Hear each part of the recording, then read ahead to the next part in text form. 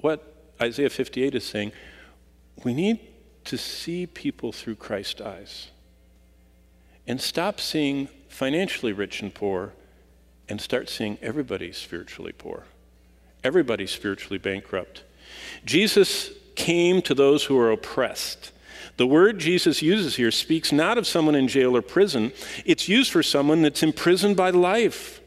When you see those rioters, they're imprisoned by their lives, and they're imprisoned by their sins. And so are all of us, all the way up the spectrum. And the gospel is the only thing that liberates. And we're supposed to have the liberated life and go tell them how we got liberated.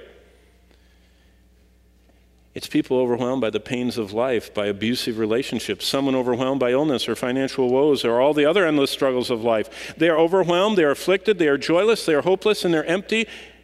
And Jesus said, I came to those who know it, that will acknowledge their bankruptcy, their hopelessness, their lostness. And if they will confess that, he said, I will save them. Jesus left us to share the gospel of salvation. He left us to point people to Jesus, who said in Matthew 11:28, come unto me, all you that labor and are heavy laden, those of you that are oppressed by life, and you can't go on, and you are pondering ending your life like a higher and higher percentage of young people across this globe are doing, because life has no hope, no possibility. They'll never dig themselves out of the ditch they're in. God wants us to focus on why it is we're here. We're supposed to be living redemptively.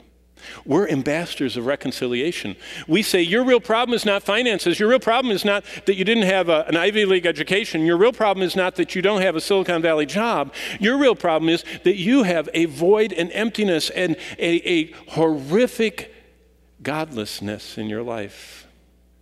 And that's why you're trying to become something you weren't created to be, and that's why you're destroying your mind and your body and amusing yourselves to nirvana.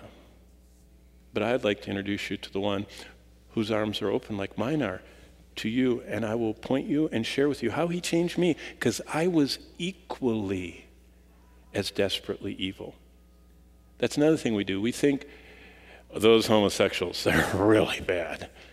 My pride and arrogant and kind of gluttonous life is not as bad as theirs. That's how we think. We're addicted to other things. One of the things Messiah does is come to the person who's overwhelmed and oppressed. And what is that oppression? It's sin. It's sin. It's the burden of sin. The wearying burden of sin, the weight of the law, and unable to keep God's righteous standard. God will come, the Messiah will come, and he will take the whole burden of their sin, the whole burden of trying to keep the law, and give you rest. That's what we tell people. You don't even realize what's driving you. You are under the law of sin and death, and it's crushing you. And I was a similar crushed person, and I found the escape route. He comes to poor prisoners, blind and oppressed by sin. He takes them and makes them spiritually rich. Spiritually rich, that's why this gospel, even in Kalamazoo, that God wants you to be rich and healthy, is not from God. God never said that. I don't want you rich, and I want you healthy. I'd like you poor and sickly if you'll serve me and have my attention on me. God says, I want your attention. Paul said, today is the day of salvation. It's time for the poor prisoners, blind and oppressed, to come to Messiah and be forgiven and receive salvation. Our Lord and Savior Jesus Christ has come to rescue us forever from our spiritual poverty, our spiritual prison, our spiritual blindness, and our spiritual oppression. And he's come to give us riches and freedom and sight and deliverance.